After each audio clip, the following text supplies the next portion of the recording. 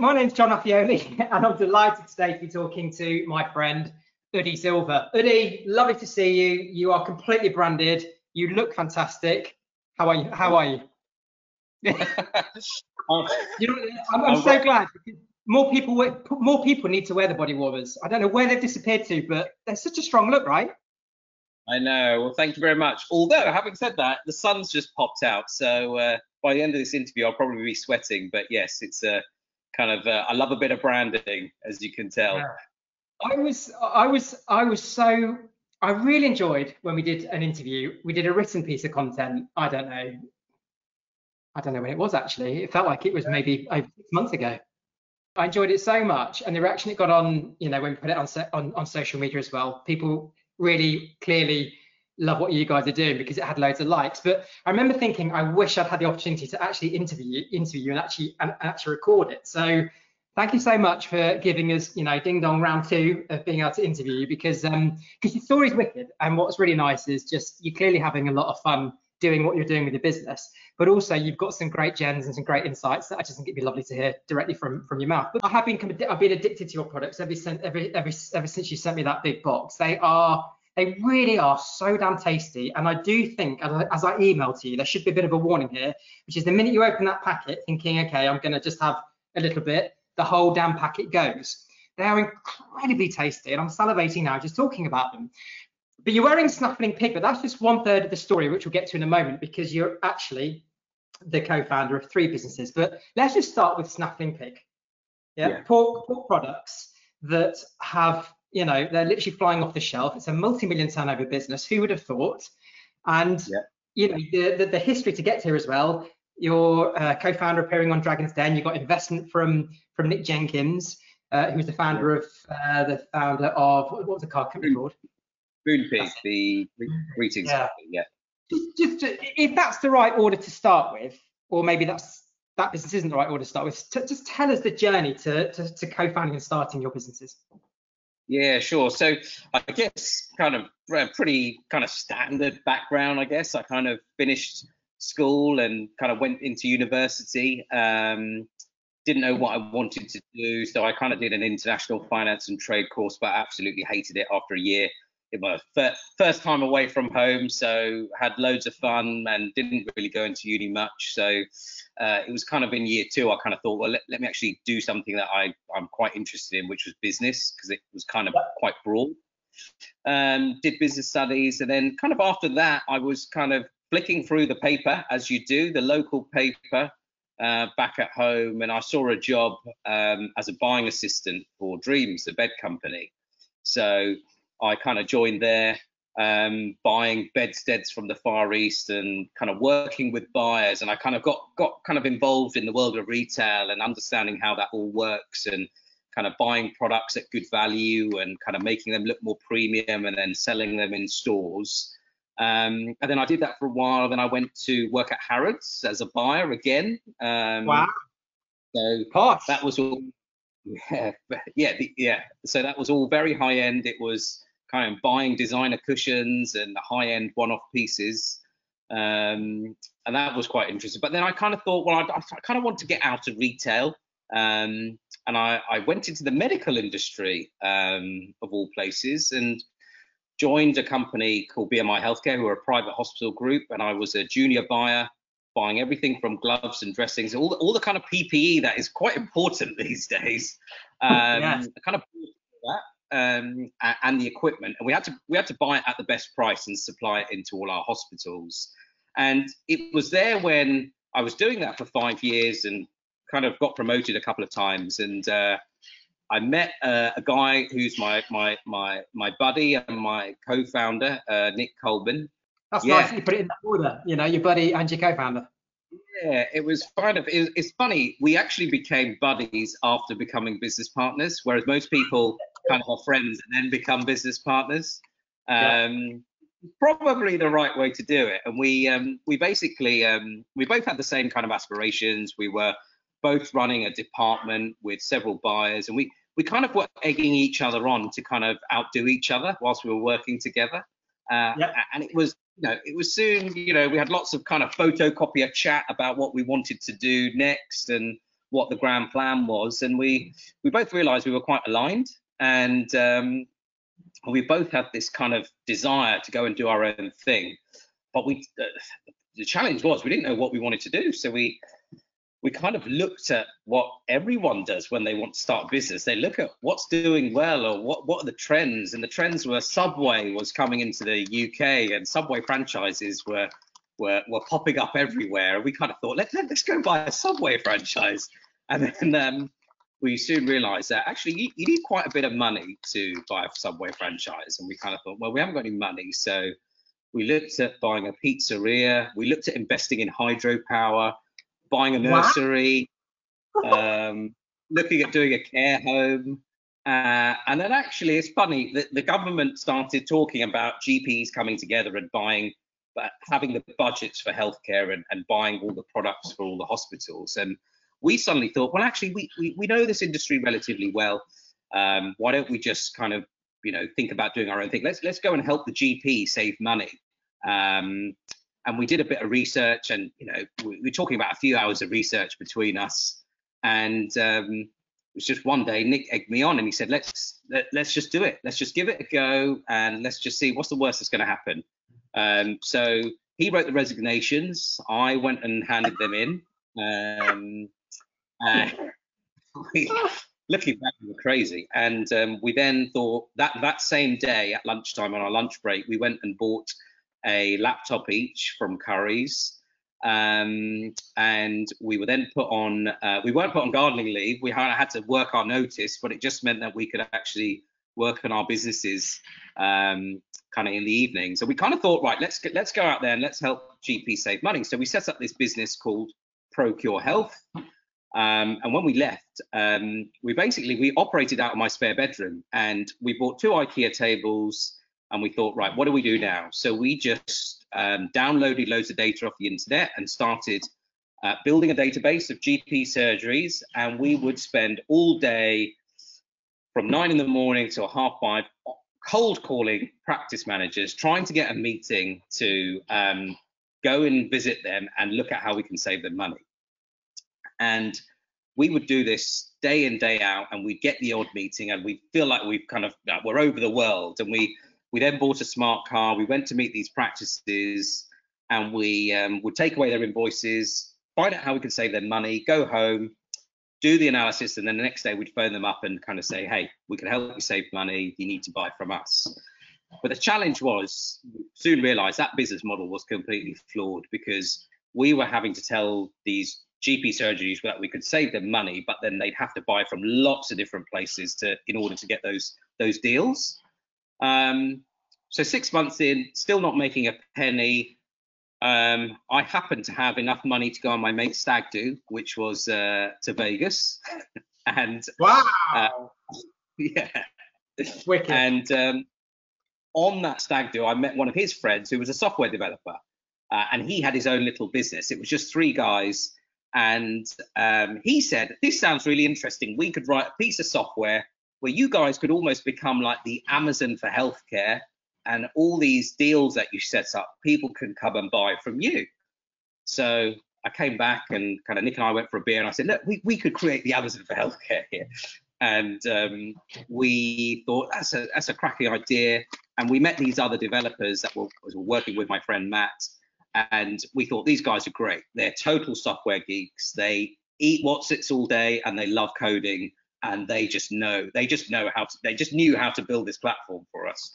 And they were lovely guys, and they helped build kind of what we call today Medical Supermarket. And Medical Supermarket is great name. And it's a one-stop shop for surgeries to buy everything they need to run their business, from medical supplies, cleaning products, stationery. And that business, at the moment we created that model, it started to scale, and it started to scale very quickly. And we kind of grew from just a team of 2 to now there's a team of 20 people working at Medical Supermarket. And Lloyd Wilcox, who runs that business for us, he was he left school, and he was our 4th employee, and he's only 26 years old, but he's our managing director for that business. And yeah, and he looks after that business and 20 people, and the turnover's growing. He's doing a great job. A lot of the original people that we work with are still there. And over time, whilst running that business, we started to look at other ideas, and especially Nick, my business partner, because everything we do together. And his personality is he loves new stuff, and it has to be new, and it has to be the next thing. And he said, "Come on, Udhi, let's. I'm getting a bit bored with selling medical supplies. Let's do something different." And I was very wary. Oh, I don't know, is it the right time to take our eye off the ball? And it just so happened that we had a bet, a 500 quid bet and a steak dinner to go out and come up with an idea. And Nick had a cracking idea. He came back and he said, "Look, we should really do pork scratchings." And I said, "Pork scratchings?" Let's just be there. I love that. You go out for a dinner and a steak, and you're going to come up with an idea. And I was expecting to say something, we're going to cure something, or we're going to create something that means that you never have to cook again. But you just said that pork scratchings, and that is what I just love. That's just so unexpected. Yeah. Why pork scratchings? Well, it's kind of, I think that Nick has this vision that kind of like at the time beer was going all craft, and popcorn was going gourmet. There was lots of different snacks around in the marketplace, and no one had added any personality or innovation to pork snacks. Yeah. And I kind of thought, it was my kind of thing that I used to eat when I was at uni. I'd be down the pub, and Nick had kind of his nostalgia was with when he was playing darts with his dad, and he kind of said, like, there's a clear opportunity, and we both agreed. So that's kind of how Snaffling Pig was born.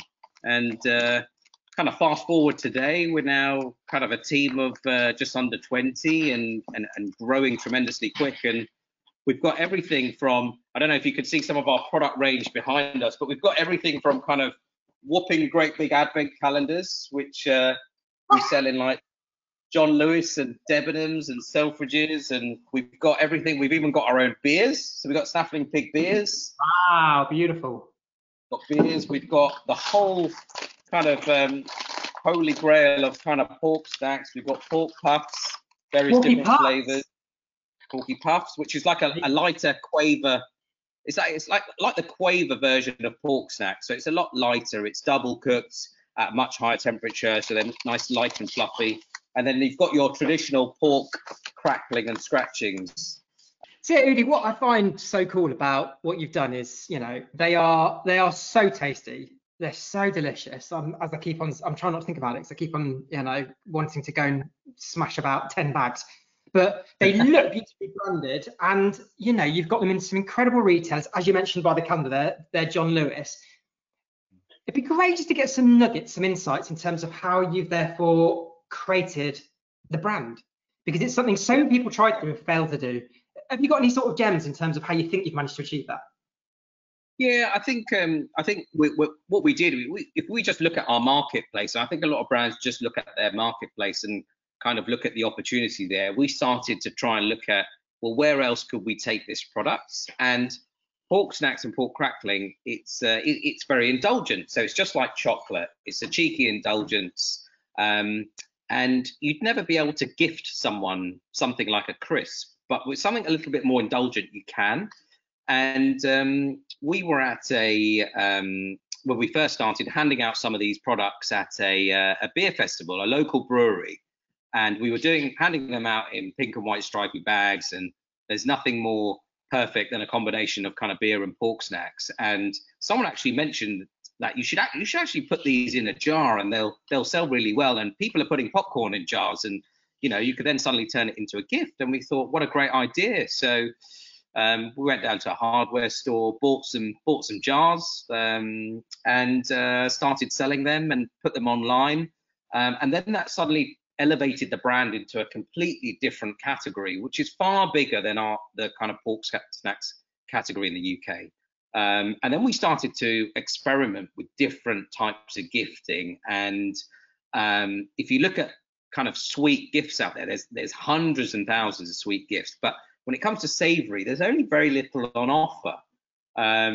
So it kind of challenged us to start thinking about, how do we take the jar to the next level? So we did the jar, we then launched some sauces, we then would put the jar with the sauces, and Yeah. sending these gifts to buyers in all the big retailers. They love newness, and they love something that's going to kind of drive a different category of customer. And this is what we were trying to do, because I think there's always a bit of a stigma that pork snacks are almost like a naughty treat. You shouldn't really talk about it. We shouldn't really share that you actually like them. But actually, we've kind of changed that, because now our product is in really high-end stores, all the way down to kind of the grocers and farm shops and convenience stores. So it's kind of helped. I guess my kind of nugget in all of that is always try and think about how you can stretch your brand into other areas. You're so right. Previously, it was always in a pub having a beer, and you're absolutely hit the spot there. That's what I think is so incredible. What you've done, you've made it mainstream. You've got it so that it's it's easy and accessible and very, very fine to walk around proudly eating your pork scratching. Yeah, thank you. Yeah, no, we're excited by it. We've got lots of SKUs, and I think for if a management consultant came in, they'd probably say, "Oh, you've got far too many SKUs." But we look at it, when you're building your brand, you want to have lots of opportunities to get your product in front of different consumers, and that's a great brand builder for us. So having the advent calendar, having this mass whopping big advent calendar, if that's on someone's mantelpiece for 24 days at Christmas, next time they're in the pub or they're in the farm shop or they see our packets hanging up in the pub, they'll think, "Oh, I had that at Christmas," and that's I've got a kind of connection there to that particular brand. So that's kind of why we do what we're doing. Cool. So we've covered. Actually, before we move on to startup logistics, because I think that's so current and interesting in terms of the pandemic, and obviously the way that people have shifted their fulfillment needs to customers. So before we get there, I can't not just quickly talk about this, but how useful is it being on Dragon's Den? Yeah, and being successful on Dragon's Den. Yeah, so Nick invested a lot of time in preparing for this, and it basically showed us the power of PR. A lot of brands go on there, a lot of brands in their journey think about investment, and investment is very important. But don't underestimate the power of PR, and getting kind of 12 minutes of airtime in front on national TV is so powerful, because that actually helped us enable us to kind of use that PR leverage to help open doors. So we managed to, off the back of that, we saw a huge spike in kind of demand in terms of our website. We were then able to kind of use that as collateral to speak to the grocers, speak to the big supermarkets, and then say, "Look, how do we get our product into the big grocers?" And we've been on national TV, we've been on Dragon's Den. We're starting to see a big kind of trend in kind of people coming to buy our products. So that was a kind of big boost for us as a business. And the Dragon himself, Nick Jenkins, he's been great. He's kind of offered us lots of kind of structure and financial discipline, and he loves pork snack, and he's a big fan and advocate of the brand. He's always on the end of the phone. He's not, they're scary on TV, but they're actually really down to earth behind the scenes. And we've had a lot of perks out of it. We've managed to take our team down to his estate, and we've had a bit of fun, and he's entertained us. It's been great, and it's been really nice for the kind of team behind Snaffling. So big shout out to Nick then. Sounds like he's the top guy and he's doing some amazing things for you guys. Yeah. Let's just quickly, is there anything about just the studio or the Dragons itself that we've got to know? For example, I heard a rumor the lift isn't real. No, the lift is real. The lift is real. Okay. Yeah. I heard that back. Apologies. I would say that not all the deals go through. So what you see on TV, I think it's a much smaller percentage. I think about 30% of the deals actually go through, because one of the things that like any Dragon would be is, or any investor, is like the due diligence afterwards is really, really important for them. And as a brand preparing for that, don't underestimate how much data and prep you need to have, and you need to back up your success story in terms of kind of who you're working with, how you're managing your cash, what your projections are like, are your forecasts on the market accurate? So never underestimate how much work it takes behind the scenes to get your business to that point. Yeah. Okay. Cool. So startup logistics. Yeah. That fascinates me because I tell you why this is so interesting. I can never remember what the exact statistic is, but I know it's way into the 90s, and that's businesses that from the startup phase within the first year or two, I don't know if it's, I don't know, I probably should have checked it before we started rolling, but a phenomenally high number of businesses fail when they start, sadly. And yet you guys are proving that you are able to come up with the idea, get it going, execute it, and then get it to the point, it's becoming a really successful, thriving product. I understand your revenues in Snaffling Pig alone are greater than 5 million. Is that right? Yeah, almost 6 this year. So wow, yeah, it's been great. Yeah, fantastic. So, so moving on to the third business, another startup, which I understand is doing phenomenally well as well. But let's get back to that question in a moment. Quickly tell us about startup logistics, and I'd like to explore again some of your insights into how to make sure your startup doesn't become a statistic. I think that's that'd be really compelling and really cool. But yeah, tell us about startup logistics. Yeah, so Startup Logistics was born at the start of the pandemic, John. So we lost our on-trade business at Snaffling Pig. All the pubs turned off, all the wholesale channels turned off. All we had left was grocery, which is the supermarkets. But all the supermarkets, they were prioritizing all the lorries for loo roll and pasta. So we had a challenge getting our pork snacks into the stores. So the only channel that was available for us, and gifting was kind of non-existent because everyone was worried about the pandemic. So we channeled all of our resources into online and investing in Google ads, investing in Facebook, and our own Shopify. And we network with a lot of other food and drink brands, and our kind of network, we share a lot of stories, and a few brands approached us and said, look, we don't have a D2C operation, which is a direct to consumer operation. Would you guys be happy to hold some of our stock, and would you be happy to send it out on our behalf? And at the time we were optimizing our warehouse, and we had just invested in a lot of money in a new kind of warehouse management system. And it was quite good timing, actually. We took on 3 brands who are still with us today. Double Dutch Tonics, Tenzing, and Dr. Will Sauces, and they started. Yeah, Dr. Will Sauces. Yeah, so we look after all of their kind of direct to consumer, and these brands, all we were doing is we were fulfilling their orders. So their orders were coming into us, and we were helping them pick, pack, and ship them in the format they wanted us to, and sending it out. So we were kind of doing it as a favor. But then off the success of that, they then told a few other brands, those brands told other brands, and we haven't even been operating Startup Logistics for a year yet. I think it's a year in May, and we're up to 65 brands now, fulfilling all of their. It started as those 3, and you've grown it to 65. Yeah. Less than a year. And less than a year, and we had to get a new warehouse, so we've got another warehouse over in Aylesbury, and we're looking at taking on another warehouse, and that model's kind of evolved massively. We now do Amazon for a lot of the brands. We look after their Amazon category. We're using our expertise at Snaffling Pig and helping those brands. So we do things like personalization. So where we at Snaffling Pig, you can personalize a bottle of beer or a jar with someone's name, or mum or dad or love you. We're also now doing that on people's wine bottles and beer cans and protein bars. We can do the personalization. So it's a really exciting business, and I never thought fulfillment could be that sexy, but actually we're trying to kind of just look at the opportunities, and it's awesome because we're working with lots of like-minded founders and food businesses. Yeah, it's an exciting opportunity. Is that the fastest growing of the 3 businesses? Would you say the startup logistics? Yes, I would say so. In terms of people and current rate of turnover, I'd say yes. Yeah. How many people have you got in that business now? So already there is 16 people in that business. So, and it's not even a year old. So that is remarkable.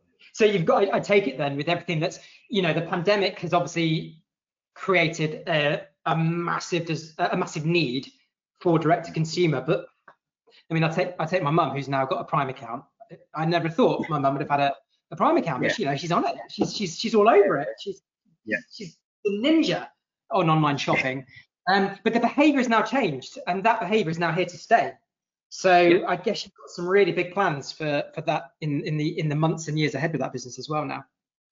Yeah, I think so. And it's quite interesting. So we went after obviously the startup market, but we are working with some really big brands as well, some very big beer companies that we're working with. And we're kind of seeing, I guess people are saying that the pandemic's accelerated online behavior by about 10 years. So what you would expect to see a kind of gradual increase in online behavior, that's now kind of, parachuted ahead. And online is growing dramatically. And in our own business in Snaffling Pig, our online revenues have gone up 300% in a year. With a lot of the brands in startup logistics, they're also experiencing, again, the majority of them are saying they're going for kind of 50 to 100% growth this year. Right.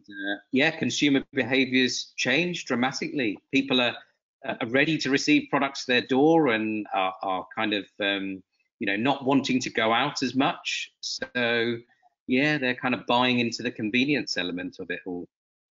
So let's just get to the fact now that, as I was saying earlier, 3 startups, 3 successful businesses, over 20 in one, 20 or nearly over in the other one, 16 already. You employ a lot of people, a lot of millions in terms of your top line revenue across the 3 businesses. How do you not become a statistic? What are some of the nuggets that you could give us in terms of making sure that you build a startup that can keep going, and ultimately it's built to thrive like you've done? Yeah, I think the things my little kind of takeaways would be, one of the things we learned quite early on at Medical Supermarket was, encouraging your teams to take on more responsibility. In the early days as a business founder, you want to do everything, you want to own the whole process, and you're very nervous about letting go. And one of the things that I think we soon realized was there were certain members in the team that were really stepping up and wanting to take on more and wanting to have that responsibility. And one of the hard initial learnings was letting go. But actually letting go, what's the worst that could happen? People want to adapt. Everyone wants to come to work to do a good job, right? So you should give people the opportunity to kind of take the reins and kind of make it their own destiny. And we're very fortunate. Medical Supermarket is an example of that. We've got a 26-year-old who's running that business. Nick and I have nothing to do with it day to day, and we're very fortunate that he's driving that forward. We meet up once a month and we talk about how it's all going, and we help him with a bit of structure and planning, and then he's off and he's gone and he's loving it, and everyone around him is very motivated by that. And even with kind of Snaffling Pig, we've got people that joined us as kind of helping on the customer service side of the business, who are now running the entire on-trade side of the business and looking after all of our wholesalers. And the opportunities, kind of, I think it's very important to allow people to create their own destiny within your business. It's really important. So for all those control freaks out there, it would appear your advice is don't, have faith in the people that you brought into the business, and as quickly as you can. Is it a case of as quick as you can step out of that day-to-day, running side, so that you can, as you said, support on the big picture stuff, the strategy, and then let them have fun doing it? You said fun a lot there. Yeah, I definitely think that it takes a bit of time to build up a bit of trust, but you also have to learn to kind of be able to pick up the pieces if it doesn't work. And there are absolutely instances where it doesn't work, but that's one of the things as a founder and entrepreneur you have to kind of get quite hot on, is giving people the opportunity, and then if it doesn't work out, finding using their skill set in another part of the business and getting someone else to kind of take on that role is really important. And looking at kind of opportunities and executing things really quickly. We talk about this thing, Nick and I, minimal viable products, and some brands and founders spend ages trying to work out the bringing to market the product, and it has to be picture perfect. Whereas we're very much, let's get it to a position where we can buy a very limited amount. Let's try it, see how it goes. If it works, let's then invest more money into it. If it doesn't, let's kind of rework and try it again. So, you know, it's like we do an apple and crackle gift set, which is a jar of Snaffling pig, salted crackling, and an apple sauce. And we kind of thought when we were talking to our colleagues about let's do an apple sauce, everyone thought, oh, you know, we've got to give it some thought. It's got to taste like this. It's got to look like this. And we kind of thought, no, let's find a reputable company. Let's get them to make it. Let's buy 20 and let's stick our Snaffling pig logo on it. Let's put it into a more premium looking pack with our jar. And yeah, we started selling it, and now we're buying thousands of jars of applesauce a year. And I think it's one of my important learnings is, you know, if you're 80% of the way there, just get it out there. It's like medical supermarket. Our software developers were like, oh, the system's not quite ready to go live yet. And I remember that being around our developer's house, sitting around his dining table, and he was like, oh, I want to do a bit more testing, and Nick and I just saying, nah, what's the worst that's going to happen? Let's just put it live tonight. Let's work through all the little technical gremlins as and when they arise, and let's just push it out there. And we're very driven by this kind of, if we're almost there, get it out there and worry about it later. You know, that's the second time I've heard that this week, which is, it was the question to someone was, what's your biggest piece of advice? And theirs was, don't overthink it. Don't overthink it, just get on with it. The biggest hindrance to actually achieving is overthinking, and then all of a sudden, if you overthink all the issues, the challenges, and that might just stop you actually doing the bloody thing you wanted to do in the first place, just start it. So it seems like you really subscribe to that way of thinking, which is good to hear that. Common theme, yeah. Now, can I just circle back to the beginning? And you know, you got 3 kids, and you've got 3 businesses, and I remember from the article you started with 3 newspaper rounds. I don't know why I'm picking out the 3s here, but it just seems sort of artistic like you've done there, which is quite clever. I don't know, but anyway, you've obviously got a fantastic work ethic. You've got a lot going on in your life, a lot of plates to fill. What's your advice for being able to do everything you want to do personally and professionally? Yeah, that's a really good point, and a lot of people kind of question how crazy Nick and I are, and why are we not focusing on one thing? And you know, I think there's a lot to be said for people that focus on just kind of one thing. And I think I am a better family person if I am kind of fulfilling all my needs through work as well. It enables me to be a better dad at home. And it's interesting, I don't really have that many hobbies. My hobbies are my work. I really enjoy it. And I think if you're really enjoying what you're doing, it doesn't feel like work. And it means when I am at home, I can really try and switch off. And when I'm around my kids, I'm very conscious that they want my time. They know I'm very busy. They know there's lots going on. So I'm very conscious of finding that balance. It is hard. It is very, very hard.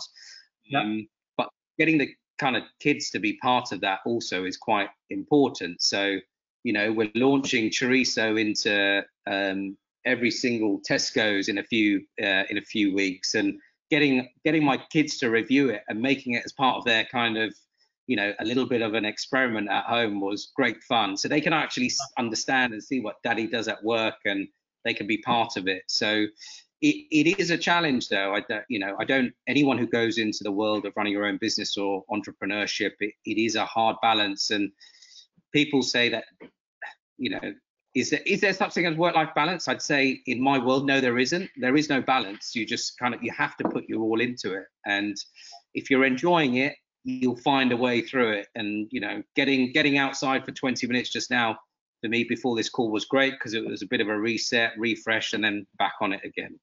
What you've done really well is bringing your work back home, but you've managed to, in a fun way, integrate it into making sure your kids know about it, and they can have fun as well, because it's such a big fun thing that you do, and your hobby. That for me is a really good learning point, which is don't be shy about bringing work home. Just do it in the right way and make it so that it's a fun and it helps everybody get what they want out of life, right? Yeah, of course. Yeah, I mean, we had to, one of the brands at Startup Logistics, they were really desperate to send out some letters to their to their customers. And whilst we'd normally do this through the system at Startup Logistics, we thought it's more cost effective for them to put a stamp on it and do it at home. So we said we'd do it, and I just got the kids involved, and they absolutely loved it. And it was kind of, we'd set the whole dining table up like a little production line, and they loved it. And kind of just being part of that is so important. And getting them into Snaffling Pig, or should I say Pork Knocks, as our warehouse is called, and getting them on the pork lift, which is the forklift. They love that, and it's so memorable for them as well. So yeah, it's very important. So finally, I want to come to your values, and I'm talking about your business values, because we can't avoid that written in your office are, I'm guessing, the cornerstone values. So we've got written on your window, we've got do great things. It's the second one, have fun. Have some fun.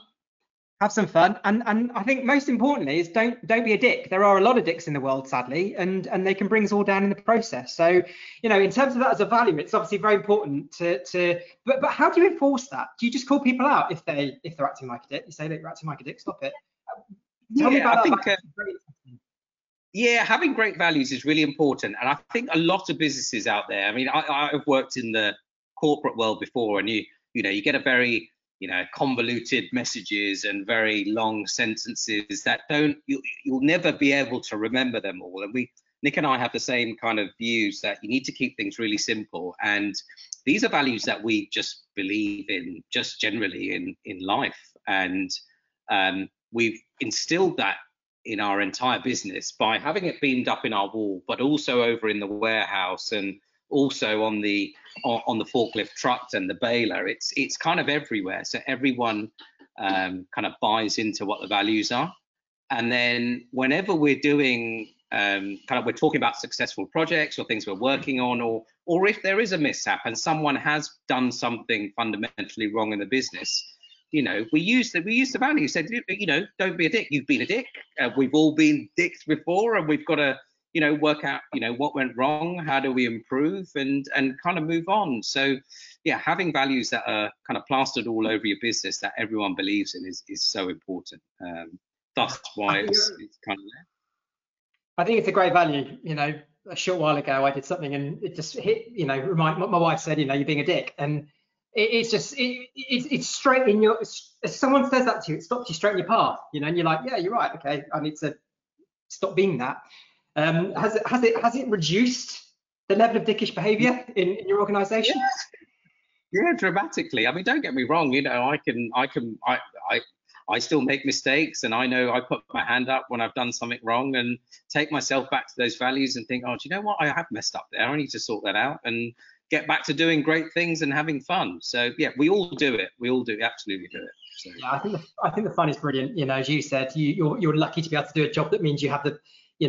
Your work is your hobby, and it seems to me that the more people that you can empower to feel that they have real ownership of the job they're doing and have as much fun doing it as possible creates just a great environment, right? So the values clearly are working for you then.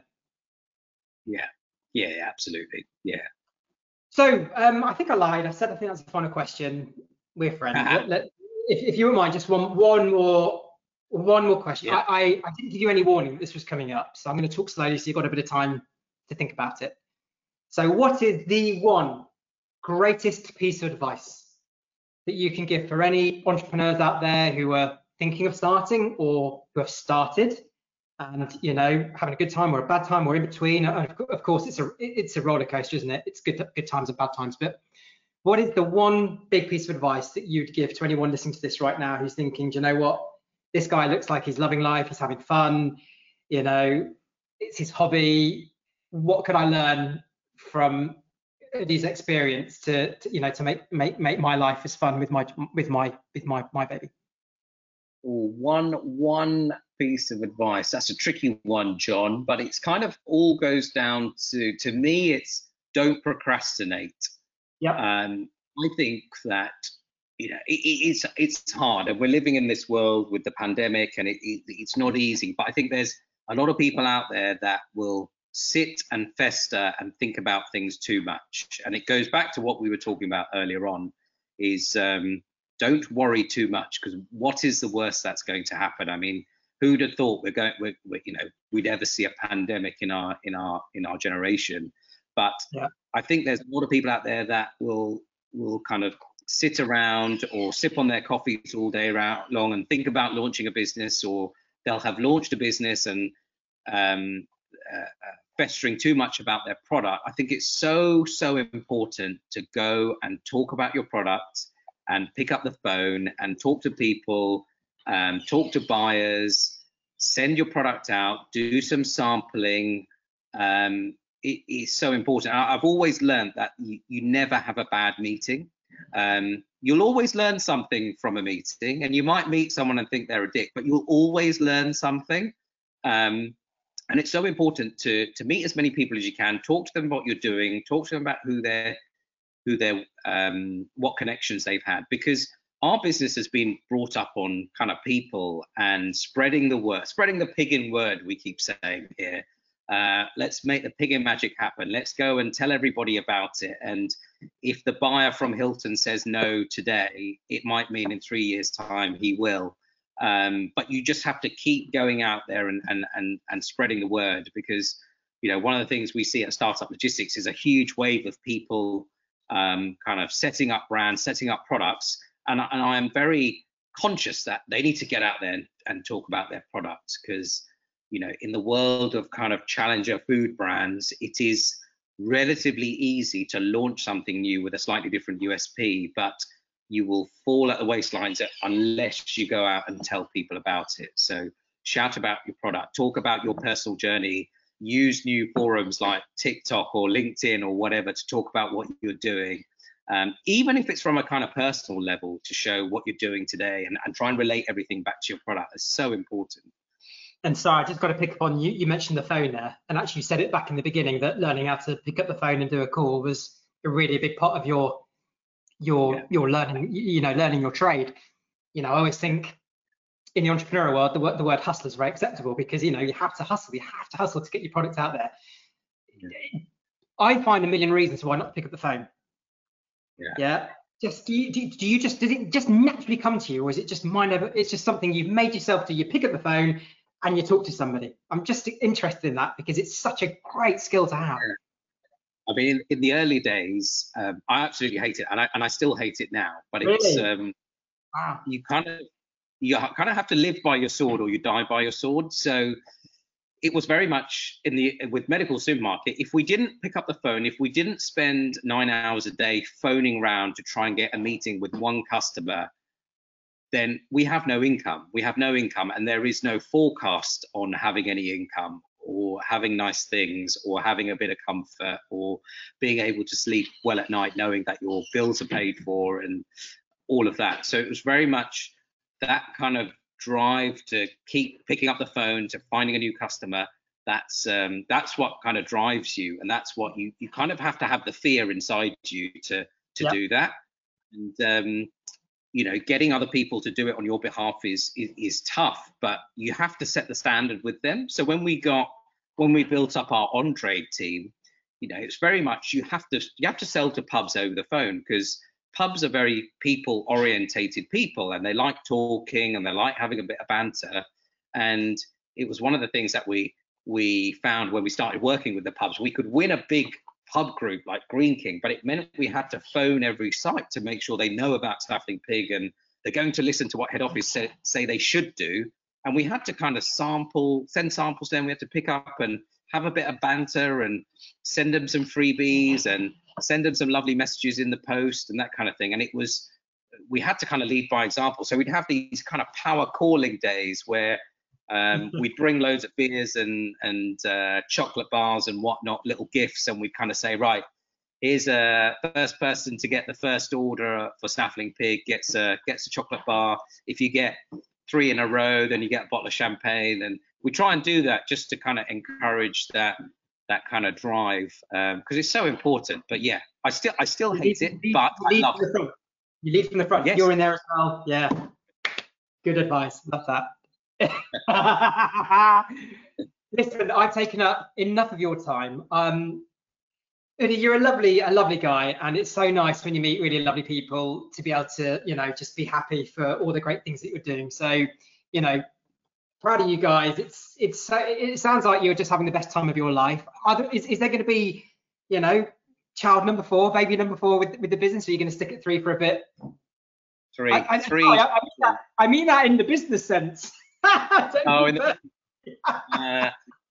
Never say never. Never say never. I think we thrive on newness, and I know Nick and I will keep looking at other opportunities, but we'll never do it to the neglect of something else. So we know Snaffling Pig is getting into a really good position now. We've got a great team around us, which enables us to kind of focus a little bit on startup logistics. But again, we're shaping that team there, and it just enables us to do the things that we're really good at and get people around us who are kind of really good at the other things, because we're not good at everything, and finding those strengths is a fundamental balance in getting things right.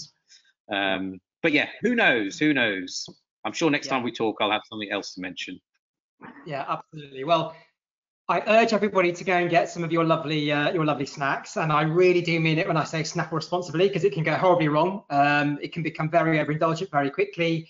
But you're a lovely guy.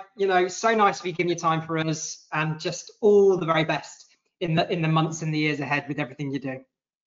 Great, thank you, John. Appreciate it. Cracking.